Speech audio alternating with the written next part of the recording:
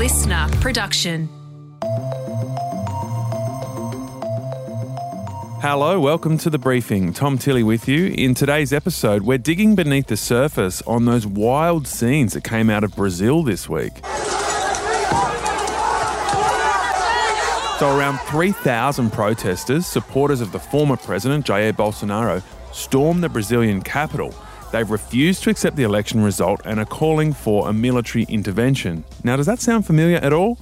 Yes, well, this went down nearly 2 years to the day after the US Capitol riots. So in this episode, we're going to explain what happened in the Brazilian capital on Sunday, and we'll tell you all about the polarising political battle that sparked this. First, today's headlines with Antoinette Lattouf. It's January 11, and Antoinette, it's your first briefing back. You've made a very interesting New Year's resolution over the Christmas break. I have indeed, Tom, and because usually by the second week of January, most people have ditched or abandoned their New Year's resolutions. So this year I decided not to make one, and that might sound like a bit of a lazy cop-out, but it's not, because I am such a list-ticking person who is so adamant of doing what they achieve that, I'll send myself into an anxiety spiral to ensure that I achieve my New Year's resolution. So this is the first year. New year, kind of new me, less kind of crazy, anxious me, hopefully. So I have no New Year's resolutions. Wow, I feel more relaxed just listening to that. And look, at least I've stuck to it. Finally, a New Year's resolution you can actually achieve. That's great. All right, let's get into today's headlines. The federal government has released an important carbon reduction policy. This is pro-climate, pro-industry, pro-competitiveness. That's a lot of pros there by Energy Minister Chris Bowen. So here's how it works. 215 of our biggest emitting miners and manufacturers will have to cut emissions by 5% a year over the next 7 years. That's so we can achieve the new 2030 emissions target of a 43% reduction. And companies that don't hit their targets will have to buy carbon credits at a maximum price of $75 a tonne. Yeah, so it's good to get some detail on this policy finally. It's a little bit like a carbon price, a little bit like an emissions trading system, but in reality what the Labor government have done is revamped a coalition policy called the Safeguard Mechanism.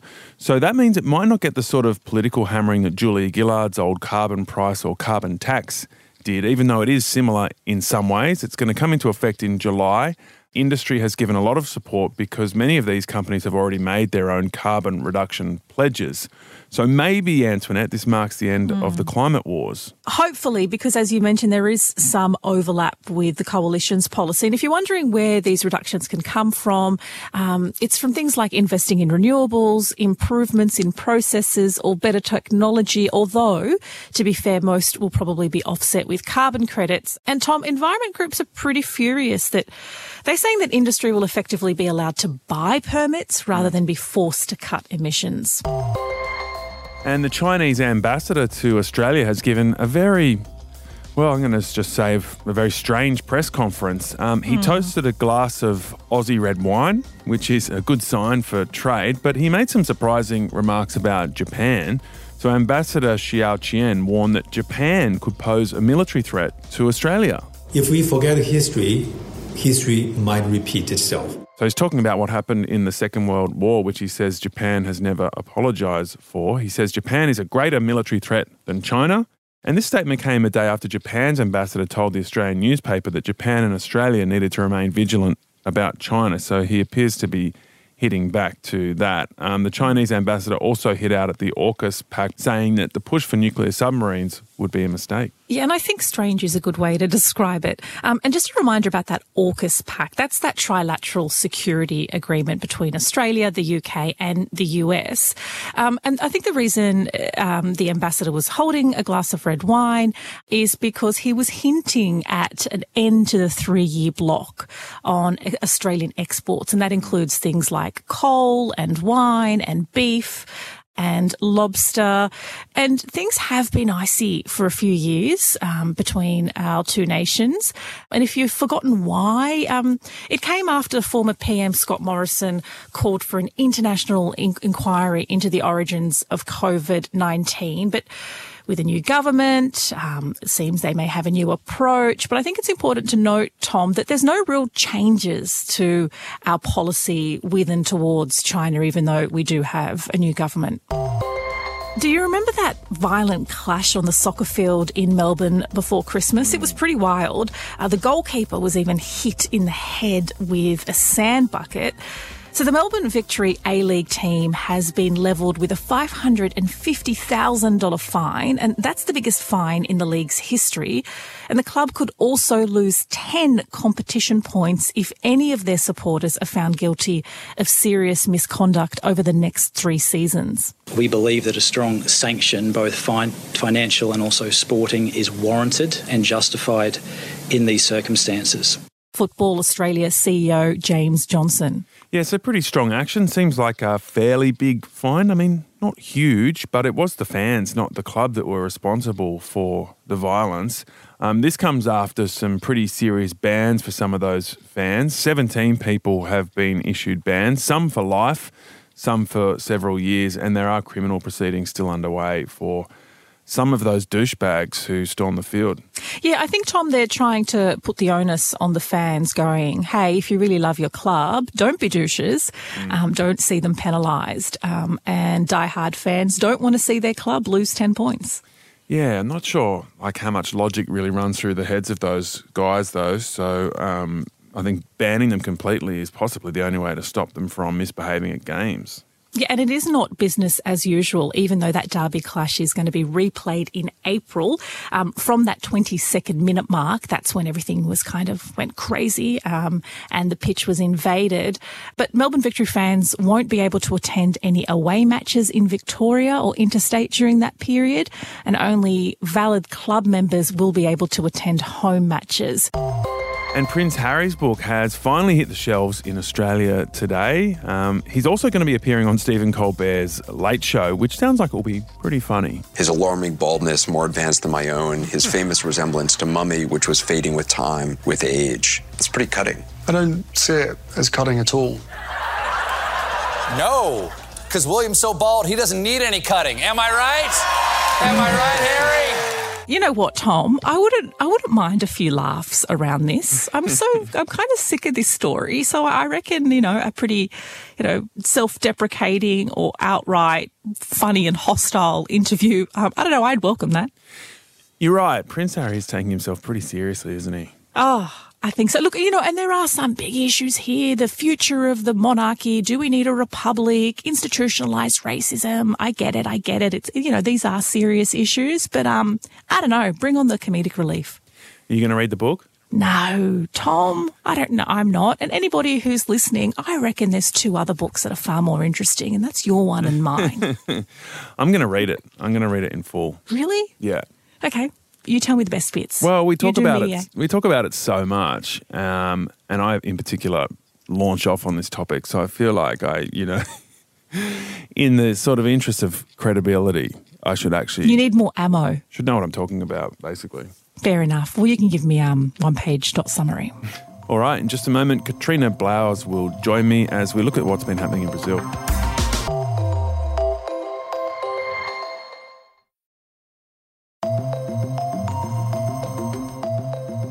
All right, now to our briefing on the political violence in Brazil. Katrina Blowers. Yeah, so Sunday's riots have been called a Brazilian Capitol Hill. That's referring to the pro-Trump supporters who stormed Congress 2 years and 2 days earlier. So thousands of hardcore Bolsonaro supporters ransacked Congress, the Supreme Court and the presidential palace. They bashed police and demanded a military intervention to overturn what they say is a fraudulent election. Sounds so eerily familiar. Yeah, they were crazy scenes to witness, especially given the history in the US 2 years earlier, as you say. And as we're about to find out, there is just such an interesting backstory to Jair Bolsonaro, the former president, but also the new president, who is a former president as well, Lula da Silva. We'll find out all about him as well with Dr. Catherine Baragwanath. She's a political economy expert at the Australian Catholic University, but she also has a Brazilian partner and keeps a very close eye on Brazilian politics. Catherine, thanks so much for joining us. Can you explain more about what we witnessed in Brasilia this week? Who were the protesters? Where did they come from? Why were they wearing the national colours? So on Sunday, January 8th, thousands of pro-Bolsonaro rioters, who were the so-called protesters, invaded the buildings of the three branches of government in Brasilia. And this group has taken up the yellow and green Brazilian soccer team T-shirt as kind of their unifying symbol. So this is part of the reason why they're wearing yellow and green and also walking around with the Brazilian flag. They've kind of taken these symbols as their own. And on Sunday, they stormed Congress, the presidential palace, and the Supreme Court of Brazil. They caused widespread destruction to public buildings, stole documents, weapons, vandalized works of art, and wreaked just general chaos in what's called the Praça dos Três Poderes, or the Square of the Three Powers of Government in Brasilia. So how violent did these riots get, and how far did they get into these buildings before they were stopped? It was quite violent towards property especially. So we saw lots of destruction of infrastructure and properties, especially in the Supreme Court building. The kind of aftermath seems to show that it's going to have to be completely reformed on the inside. What's surprising is actually how far in they got without kind of military or police intervention. And this is something that raises lots of questions for who was involved in both the organizing and kind of aiding and abetting these riots. This is going to be a big part, I think, of the investigations that are going to follow. So do you think the comparison with what happened 2 years ago on Capitol Hill in Washington is quite apt? It does sound very similar. There's lots of parallels between the riots in Brasilia and the January 6th insurrection that we saw in the US. Key similarities, of course, are that these are both far-right rioters who follow an ex-president who failed to win re-election. Also, there's quite a strong role of social media in the organization and the kind of uplifting of these groups. And then obviously the date is another parallel. This happened only 2 years and 2 days after the January 6th insurrection that we saw in the US. We hear a lot about the former president, Jair Bolsonaro, being far right, but what does that actually mean? What did he stand for? Bolsonaro actually ran when he came to the presidency as a sort of outsider, which is actually interesting since he was a member of Congress since 1991. So he'd been in politics for a while. While he was a member of Congress, he was not extremely productive kind of in the lawmaking side of things. But where he comes from, he's a retired military member of right-wing groups, very pro-agriculture, very pro-conservative evangelical groups, has been outspokenly anti-Indigenous and anti-environmentalist. Even he himself likes to refer to himself as the Trump of the tropics. So he also draws parallels between his persona and Donald Trump in the US. Obviously, the violence in the Capitol was very dramatic this week, but the contest between Bolsonaro and his political opponent in last year's election was also extremely dramatic. I mean, it sounds like you couldn't get two more different political opponents. You've just described Jair Bolsonaro. On the other end of the spectrum was a left-wing candidate, President Luiz Inácio Lula da Silva. He'd been a president previously, so he had a track record to run on. He'd also been in jail as well. So tell us about him. Lula was a member of the Workers' Party and a unionist when he came to political power. He was the president of Brazil between 2003 and 2011, and he oversaw two presidential terms where we saw quite rapid economic growth, poverty reduction, lots of redistribution, and also important environmental achievements. He was president during the commodity boom, which actually helped quite a bit with a lot of the policies that he was able to implement. But his government was also involved in important corruption scandals that included the Mensalon and the Lava Jato, or the car wash scandal. And in 2017, he was actually convicted for money laundering and corruption as part of this car wash operation.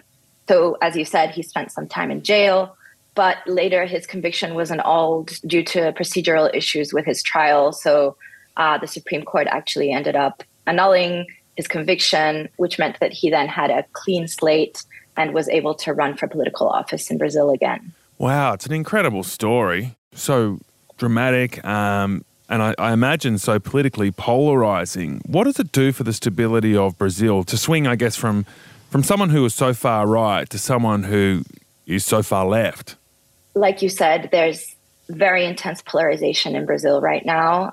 It's a country that's divided. We saw following the election in October, which was the closest election that we've ever seen in Brazilian democratic history. Lula won with less than 51% of the vote. So the difference between them was very slight. And we saw widespread protests and roadblocks from pro-Bolsonaro followers or supporters, kind of calling that the election had been stolen, that there had been widespread fraud in the election. So we see again the parallels with the US, where a part of society actually doesn't trust the electoral systems anymore. So this is extremely polarizing for a country that lived through a military dictatorship for 21 years. The way that this is handled in the next few days and the next few months is going to be very important. And so I think that holding accountable the people that were involved with this, and then also trying to unify the country after such a dramatic period is going to be very important in the next few months. What about Bolsonaro himself? Did he fan the flames of these protesters? I did see that after it happened, he made a statement condemning their action. So it seems like he didn't go as far as Trump, but how far did he go in encouraging this? Yeah, so I think Bolsonaro's political responsibility is very important here. He remained silent and never actually acknowledged his defeat in the 2022 election. And this certainly fanned the flames of his supporters in claiming that the election was stolen and in calling for a military coup. He actually was also the first president in Brazilian democratic history who was not present at the instatement of the new president. And so this was the first time that the presidential sash, which is an important symbol in Brazilian democracy, wasn't handed from a previous president to the next president. Instead, Lula created the famous photo that we saw now, where he walks up the ramp with a group of very diverse Brazilians. But Bolsonaro's absence basically means a lot. It's important symbolically. And I think that all of these aspects help to fuel the fire that his supporters believe that this transition of power actually should not be taking place and it's not legitimate. So he does hold, I would say, political responsibility. It remains to be seen if there's any actual legal responsibility, and that will also be part of the investigations that are going to take place. So where does all this go? Do you think the political polarisation and violence is going to get worse? And what about the lives of ordinary Brazilians? What are they facing at the moment? I think that the political polarization is quite entrenched. I actually don't think that an event like what we saw on Sunday is going to go very far in changing that. Having said that, an early poll conducted by Quest, which is a polling firm in Brazil, this poll was conducted on Sunday evening, so it was kind of hot off the presses, and it showed that 90% of the people interviewed disagreed with the riots. So it seems that these types of actions are just representing a fervent minority rather than a large proportion of the Brazilian electorate. There could be a kind of short-term rally around the flag sensation after such a violent attack on the powers of the state. And I think that the fact that it was on the three powers, so on Congress, the executive power, and the judiciary power as well, which have been kind of at tension lately in Brazil, the fact that it happened on all of the three powers has helped to bring them all together and has given a sense of political unity at the moment that I think can, in the short term, help appease a little bit of this tension and political polarization. For the region as a whole, I mean, Brazil is the biggest democracy in Latin America. Unfortunately, these types of images might inspire similar movements in other countries that have high levels of polarization and contested elections, and these types of impassioned and organized extremist groups. Although we would hope that instead of inspiring, these serve as a cautionary tale, that these protests won't end up causing real political change and people will mostly just end up in jail. That was Dr. Catherine Baragwanath. Yeah, so this puts the US in a bit of a tricky position with Bolsonaro openly showing on social media that he's just strolling around Florida. He posted a video of himself on Twitter the other day just, cruising the aisles of a Florida supermarket. So Democrats in the US are calling for his visa to be revoked. They say he shouldn't be able to use Florida as a base for destabilising power in Brazil. Interesting too, Tom, how other Latin American leaders have reacted. So Mexico, Chile, Venezuela, even Cuba has condemned the riots. So with the rest of Latin America backing the new president, you got to wonder what's going to happen next. Well, you just hope the new president, Lula da Silva, can unite Brazil, somehow move forward from a really polarising election last year and somehow govern for these people who feel so disaffected and bring more unity to a country that's so clearly divided and on the edge of violence. Tomorrow on The Briefing, we're going to look into the sibling rivalry that's dominating headlines, William and Harry, and just look at the dynamics between brothers and why it can get ugly, and maybe offer some insights on how they could fix it.